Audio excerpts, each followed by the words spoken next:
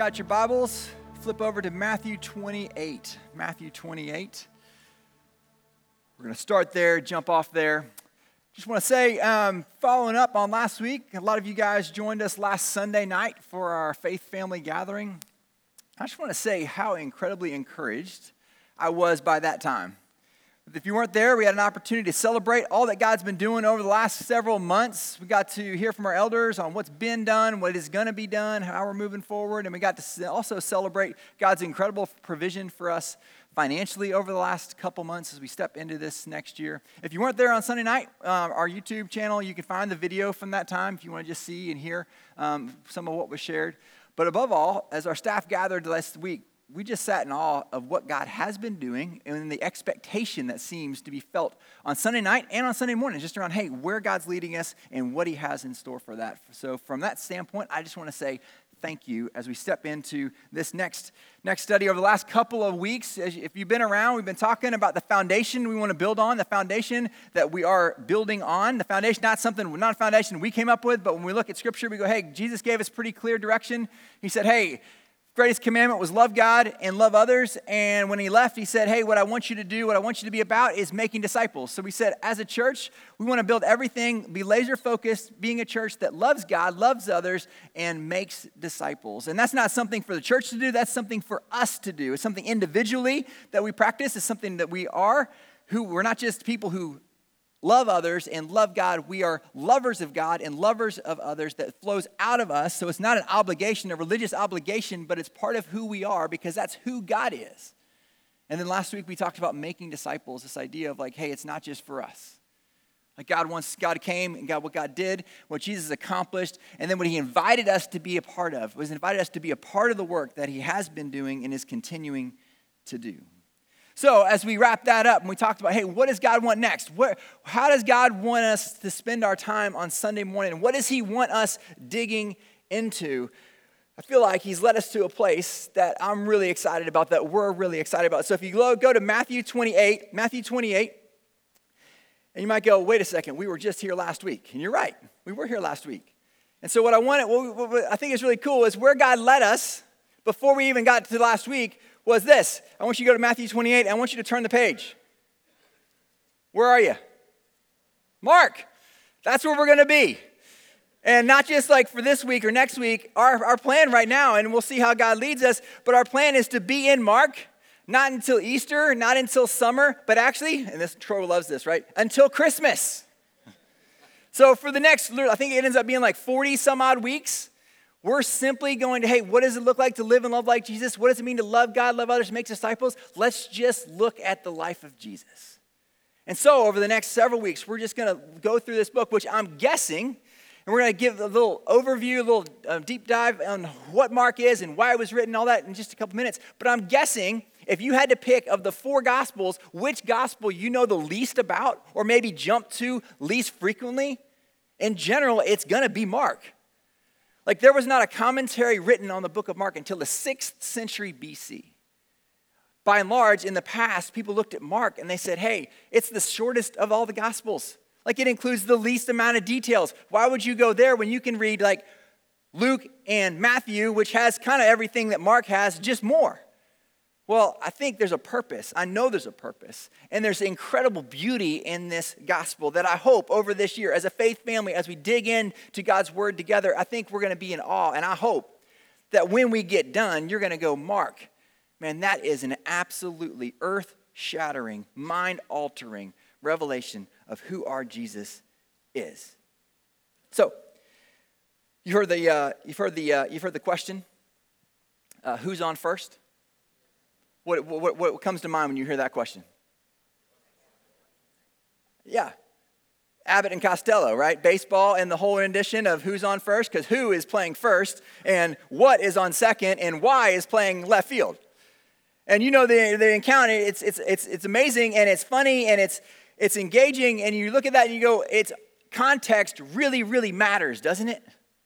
And so when we get to Mark, man, the context of this gospel is going to be so important as we jump into it and we see the beauty of what Mark has given us, what God has given us through Mark. And so I just want to do a quick overview of the context of Mark, as then we're going to jump into these first couple of verses together this morning. but the context of Mark begins with who wrote it. The author of Mark isn't named in the book of Mark. Never does it say who wrote the book, but from the early Christian tradition, it was never questioned who wrote the book because it was understood that Mark wrote the book. And not just Mark, you'll see him referenced as John Mark. And this guy is not referenced in the book, but he's referenced throughout the New Testament. He's the son of Mary. We find in Acts 12:12 when he says this. Acts 12:12, Peter gets released from prison by the angel, and he goes to John Mark, the author of Mark's mom's house. This is when he realized, he being Peter, he went to the house of Mary, the mother of John, whose other name was Mark, where many were gathered together and were praying. Mark is also known as a close friend of Peter. In 1 Peter 5:13, Peter writes, "She who is at Babylon, who is likewise chosen, sends you greetings, and so does Mark, my son." He's a friend of Peter. He's a cousin of Barnabas, partner with Paul. Archicus, in Colossians 4:10, it says, "Archicus, my fellow prisoner, greets you, and Mark, the cousin of Barnabas. Concerning who you have received instruction, if he comes to you, welcome him." And he's not just a friend of Peter, a cousin of Barnabas. He's a partner in the gospel with Paul and Barnabas. In Acts 13:5, it says, "When they arrived at Salamis, they proclaimed the word of God in the synagogue of the Jews, and they had John to assist them." Now, you might go, why are we talking about John? Why are we talking about Mark? Why can't he just pick one name? Well, we're in the South, and so you of all people should know why we don't pick one name, right? But in those days, we have John Mark. John would have been his Jewish name. Mark would have been his Greek name. And a lot of people had both names, and that's why you see him referenced as John Mark, and John, who was also known as Mark, and then Mark, who was also known as John. He had two names, but it was clearly one person. Mark was very much at the heart of the gospel. He was very much at the heart of the early church as it exploded out of Jerusalem into the surrounding areas. But Mark was not perfect. Just like we saw last week when we looked at the Great Commission, we looked at the disciples and the fact that Jesus included and empowered and commissioned very imperfect, unworthy people to be custodians of his mission going forward. Mark is another picture. You might think he wrote a gospel. He must have had his stuff together, right? Well, no, he didn't. Because the gospel is full of people who don't have their stuff together, who point us to a God who puts the pieces back together for us. Check this out. In Acts 15, you're probably familiar. At the beginning of the church, there was a big split between Paul and Barnabas. And guess who was at the middle of that split? Mark. After some days, Paul said to Barnabas, "Let us return and visit the brothers in every city where we proclaim the word of the Lord and see how they are." Now Barnabas wanted to take with them John, called Mark. But Paul thought best not to take with them one who had withdrawn from them in Pamphylia and had not gone with them to the work. And there arose a sharp disagreement so that they separated from each other. Barnabas took Mark with him and sailed away to Cyprus, but Paul chose Silas and departed, having been commended by the brothers to the grace of God. And he went through Syria and Cilicia and strengthening the churches. Now, why do I point this out? Because Mark, like all of us, and like all of the disciples, and like everybody in the Bible, is not perfect. And Mark, of all people, made mistakes. Which is why I believe Mark's gospel is so clearly going to put in front of us the real Jesus in such a way that we can see, we can touch, we can experience. Because the story of Mark is not one of failure. The story of Mark is one of reconciliation. Because the Paul that didn't want Mark to join them because he didn't feel like he could trust Mark, at the end of his life, in 2 Timothy 4:11, he references this same Mark. And what does he say? "Luke alone is with me. Get Mark and bring him with you, for he is very useful to me for ministry." I don't know about you, but there's something about this that struck so deeply this week. The fact that Mark is somebody who messed up, but Mark is somebody who has been reconciled. And it's the messed up people that we find once again and again, central to the gospel of Jesus Christ. So the writer of this gospel, I believe, is someone that you and I can deeply relate to if you have ever made a mistake. So it's written by John Mark, and the question would be, when is it written? And as with a lot of these gospels, there's some wide range of beliefs and understandings and why, when, and how it was written, but we believe probably in the early 60s AD. Now, generally skipped, as I said earlier, because it's the shortest gospel. Mark has 11,000 words. In comparison, Matthew has 18,000, Luke has 19,000. It's almost half the length of the other gospels, which is why people gravitate to Luke and to Matthew, because they give more information. And the reality is 97% of Mark's words have a parallel in Matthew, and 88% have a parallel in Luke, which is why it's believed Mark was written first. Mark was the first gospel written and was a basis for which Matthew and Luke used when writing their gospels. So what we have in Mark is essentially Cliff Notes. It's the condensed version. It's what we really need to know, which is really important to understand why the Gospels were written. Do you know, pop quiz, I'll follow on Troy. What was the first book of the New Testament written? Some murmuring. Anybody know? James, the book of James. Written by the brother of Jesus, is believed to be the first book written in the New Testament. And you go, wait a second, why were the Gospels not written first? Well, the Gospels weren't written first because there's several books written before a Gospel of Mark is written. The Gospels weren't written first because guess what? In that culture, it was an oral society.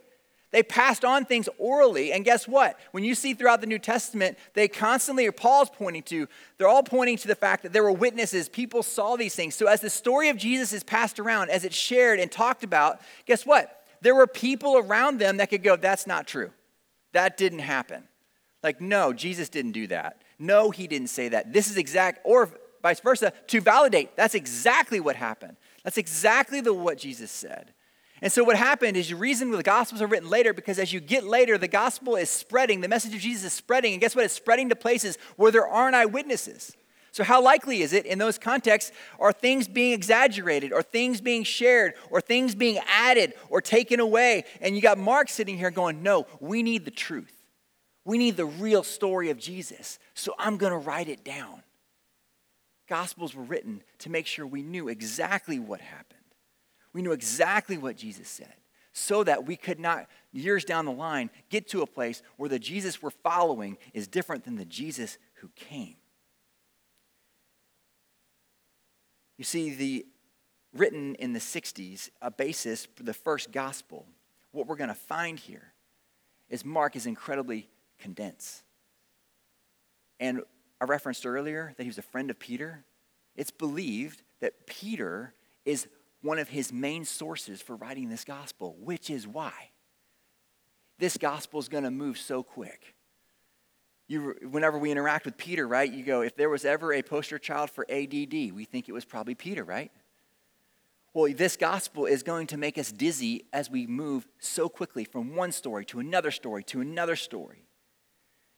The question, if it was written by John Mark, it was written in the early 60s AD, who was the audience? The audience was Rome, were Christians and unbelievers in the city of Rome. We understand this, we believe this, because what we see is Mark, while being Jewish, goes to great lengths in his gospel to explain some Jewish customs, some Jewish traditions. He translates Aramaic terms for his audience so they'll understand, because they won't. And one of the greatest people, one of the focal points of the gospel will be at the end when not a Jewish person, but a Roman centurion confesses to the identity of Jesus. Now, written to Romans, it's important for us to understand in the early 60s AD, who is reading or hearing this message. It is a group of believers that are hiding and living underground. They're in the catacombs because they're living under the reign of Nero. Nero starts off good, and then he goes off the rails. And then there is a massive fire in 64 AD that destroys over 70% of Rome. And people are not happy. And so if you know church history, Nero decides, I know who I'll blame. I'll blame Christians.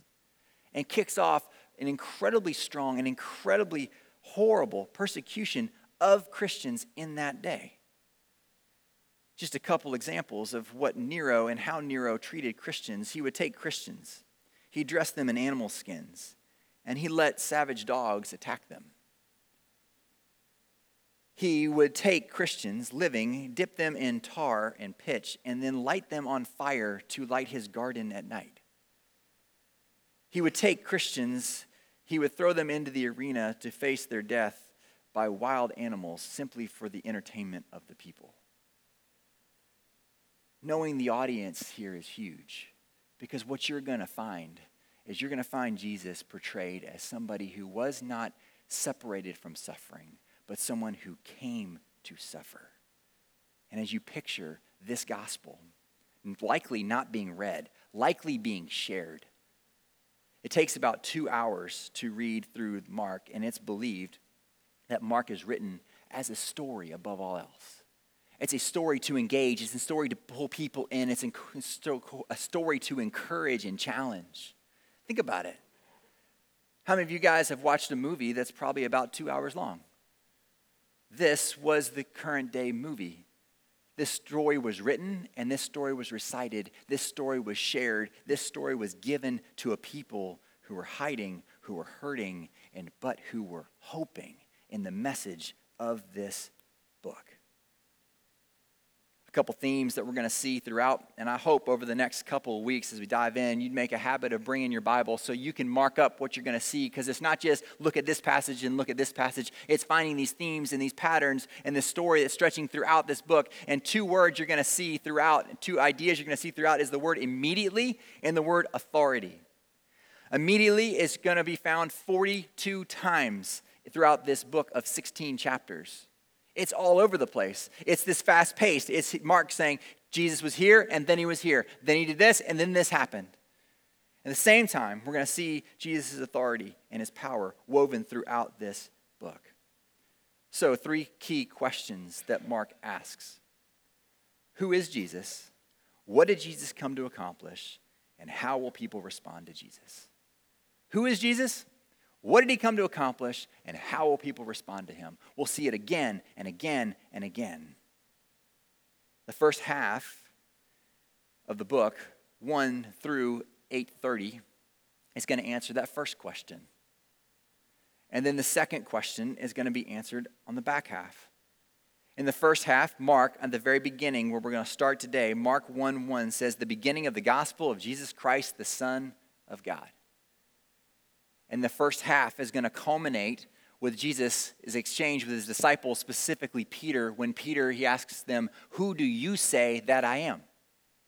And Peter says, but who do you say that I am? And Peter answered him, you are the Christ. And then what's going to kick off is in the next section, the next half of the gospel, is going to be Jesus moving towards Jerusalem, where he's ultimately going to die. And at the end of the gospel, the last declaration to Jesus' identity, as I said earlier, is given by the centurion in 1539. And after Jesus dies, and when the centurion stood facing him, saw that in this way he breathed his last, he said, truly, this man was the Son of God. Question, who is Jesus? Mark wants us to see him and understand him as the Son of God. The second half is going to answer the second question.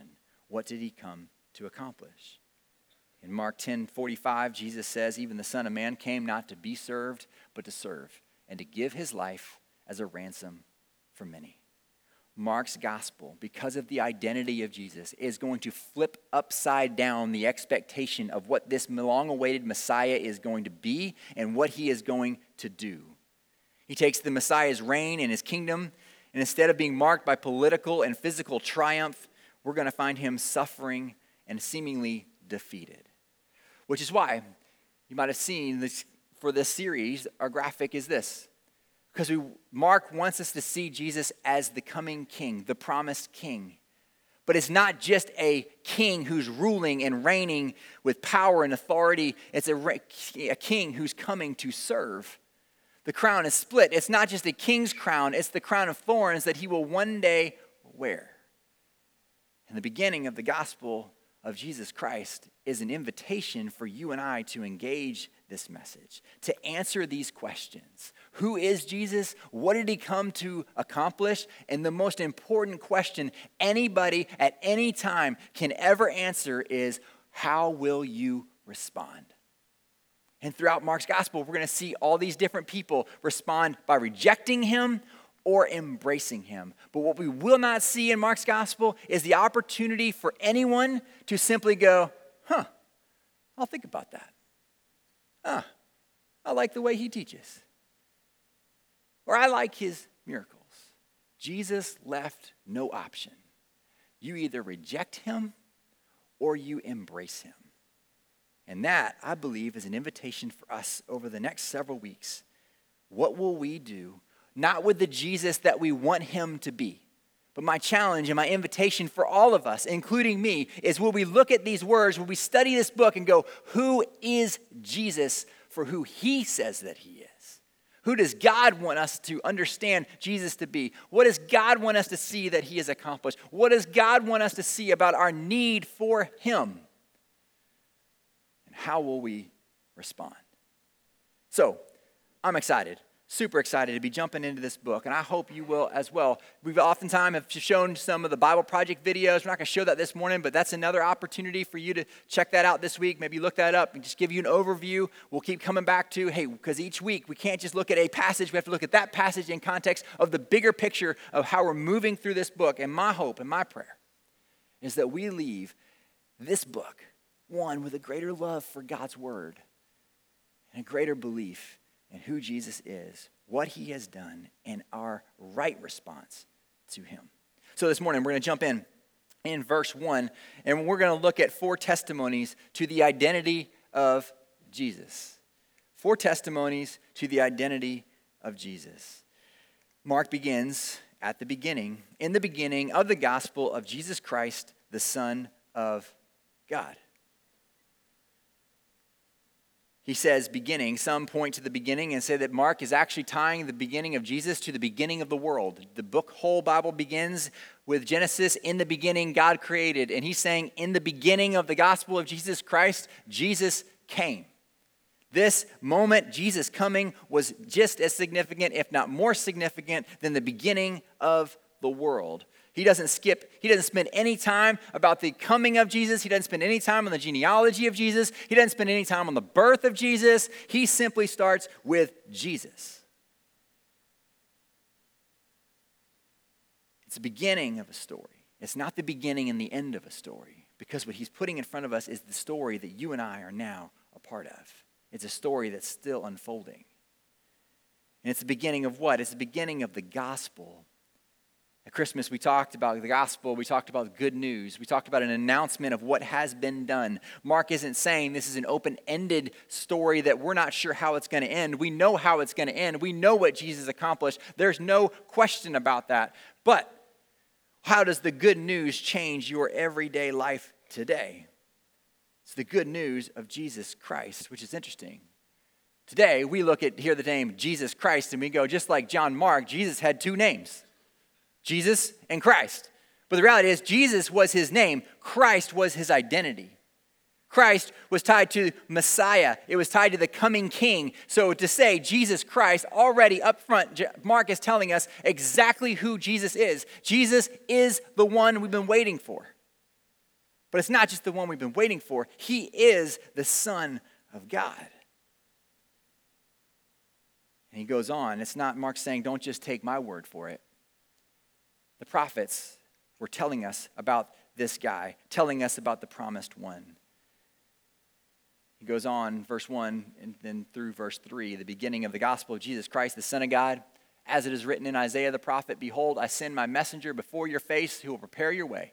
The voice of one crying in the wilderness, prepare the way of the Lord. Make his paths straight. This is the only time Mark is going to reference the Old Testament. Now, compare that with Matthew and even Luke, where there's references all over the place. It makes sense. He's writing to Romans. They don't have any context for the Old Testament, so why would he point to the Old Testament? But he starts here saying, essentially pointing to us and reminding us that this did not come out of the blue. This was promised, this was foretold, and it is exactly the way God said it would happen, maybe just a little different than we expected. He points to Isaiah. He then quotes Malachi, and then he comes back to Isaiah at the end, which we're going to see this pattern again and again in the book of Mark, where he sandwiches things. He's going to tell a story. He's going to do something else. He's going to come back to the story. He's going to move things, basically tying everything together, wanting you to see it's all one story. You see, he's quoting Malachi. He's pointing to, when we read this, we know exactly who he's talking about. Who is Mark referencing? John the Baptist. Some of you looked ahead, the next section in your Bibles. That was very good of you. If the teacher's going to ask a question, right, at least look what the next section is, because it might actually be there already, trying to set you up for the win. He references Malachi, and he then quotes a little bit of Malachi and then Isaiah. Look at the verse he quotes from Isaiah. Isaiah 40, verse 3. A voice cries in the wilderness, prepare the way of the Lord. Make straight in the desert a highway for our God. We read the beginning of Mark and we go, oh yeah, he's talking about John the Baptist. We're going to get to John the Baptist in just a second. And guess what? He's talking about preparing the way for Jesus. But listen, this is what the people had. You know the Old Testament. If you're familiar with the Old Testament, we've talked about it here a lot. When you get to a passage in the Old Testament and you see capital L, capital O, capital R, capital D, what does that mean? It's Yahweh. It's the Hebrew name for the covenant-keeping God. It's God's name. It was so significant that they would write it with a pen and they would go throw away the pen, change their clothes, and before they could come back and keep writing. There was so much reverence and awe for the name of God because of who he was. So the voice of the one in the wilderness is preparing the way for that God. But what Mark does at the beginning of his gospel is an earth-shattering bombshell. Because what is he pointing to? He's saying, guess what? That God is Jesus. Wait a second.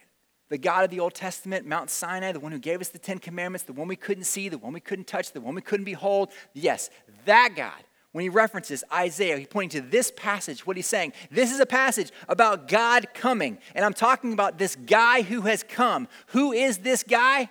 This guy is God himself. Mark is not wasting any time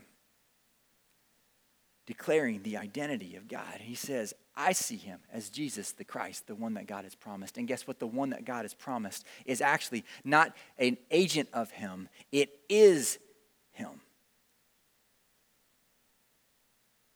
And he goes on. He's going to point to John the Baptist in verse 4 through 8. John appeared, baptizing in the wilderness, proclaiming a baptism of repentance for the forgiveness of sins. And all the country of Judea and all Jerusalem were going out to him or were being baptized by him in the river Jordan, confessing their sins. Now John was clothed with camel's hair and wore a leather belt around his waist, ate locusts and wild honey. And he preached, saying, after me comes he who is mightier than I, the strap of whose sandal I am not worthy to stoop down and untie. I have baptized you with water, but he will baptize you with the Holy Spirit. Israel has not seen a prophet of the Lord in over 400 years. And John comes on the scene. And he's looking and sounding and seeming a lot like Elijah, who many thought Malachi predicted would come before the Messiah came. And so there's a lot of excitement around this John the Baptist who's out in the wilderness. And he's preparing a way.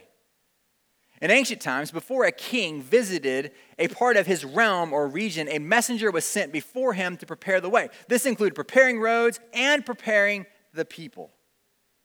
Now, we don't have a whole lot of kings visiting our area these days, but how many of you guys have ever had dinner guests?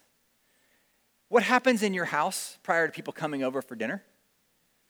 If it's anything like our house, there's a lot of work that goes on in preparing, right? So when you come into our house, the house you encounter is not the house that was here a couple hours ago, right?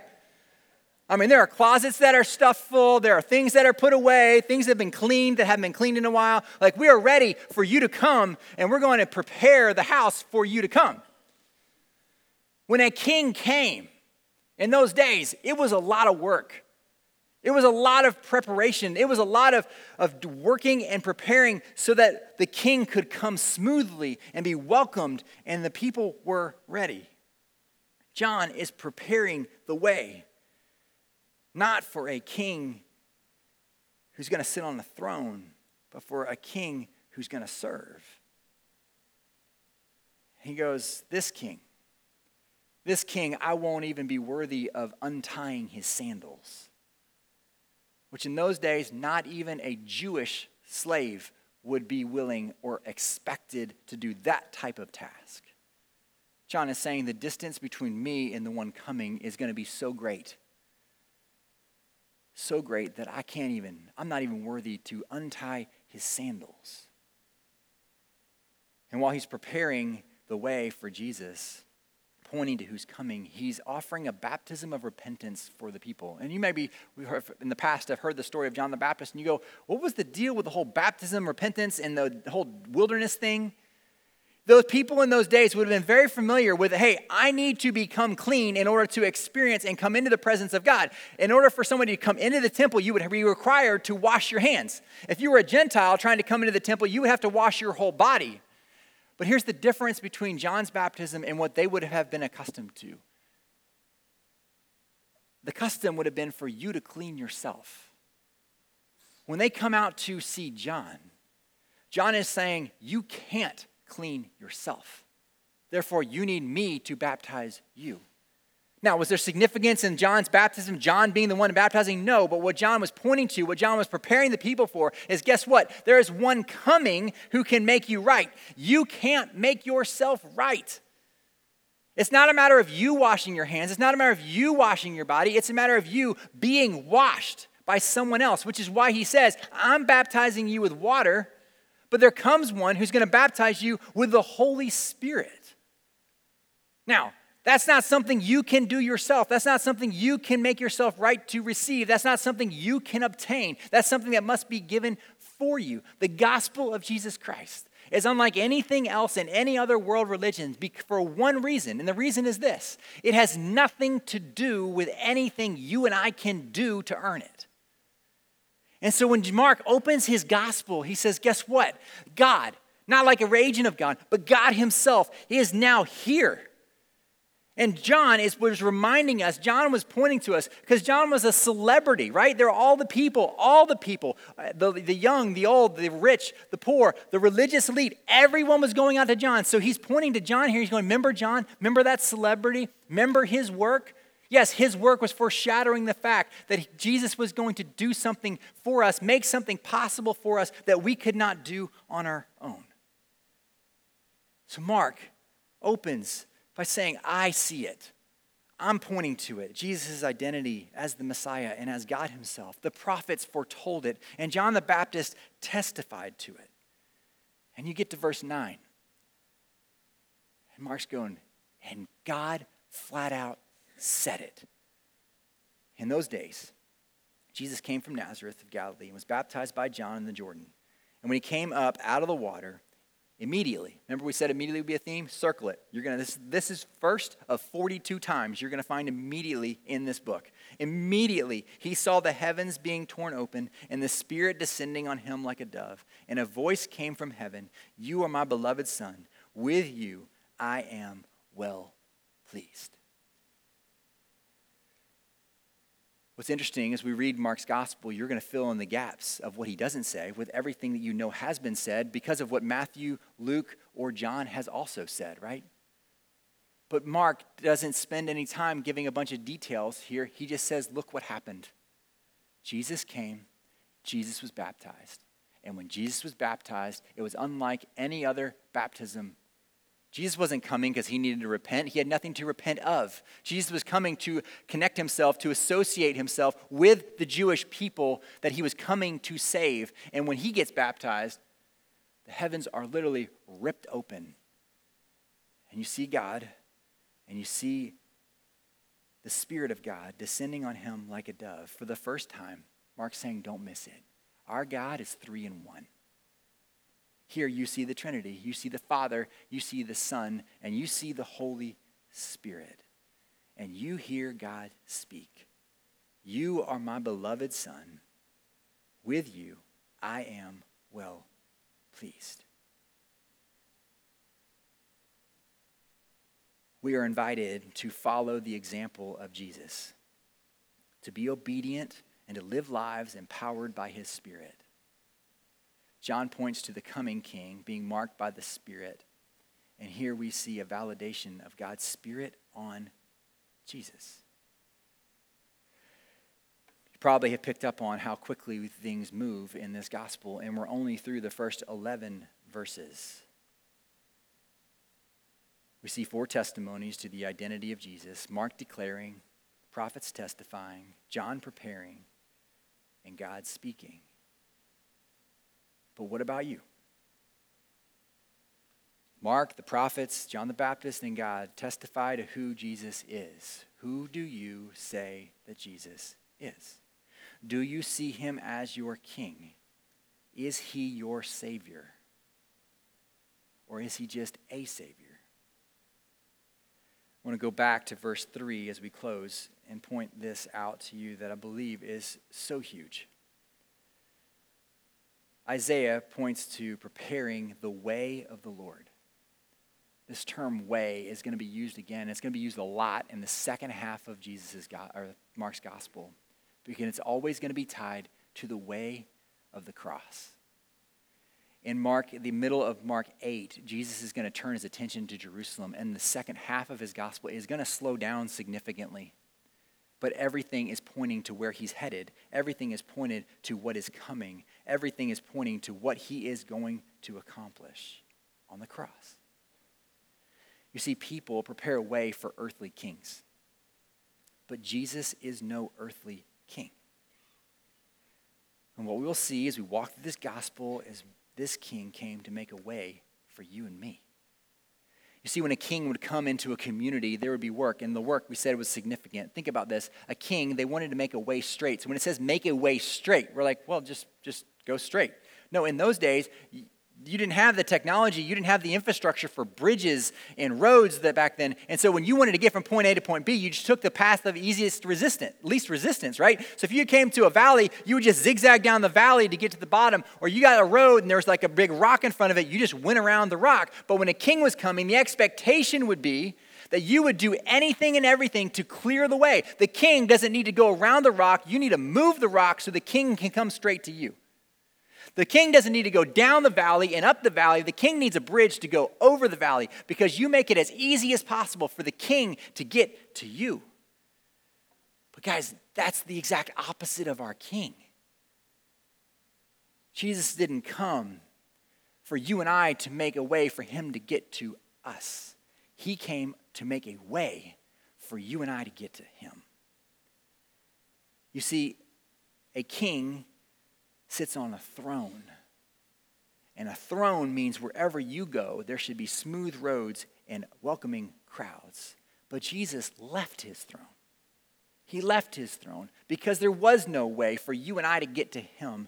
And the point of Mark's gospel is this king, who is a king. He makes no bones about it. It's the greatest king that has ever been, because this king is in fact God. This king isn't asking us to make a way for him.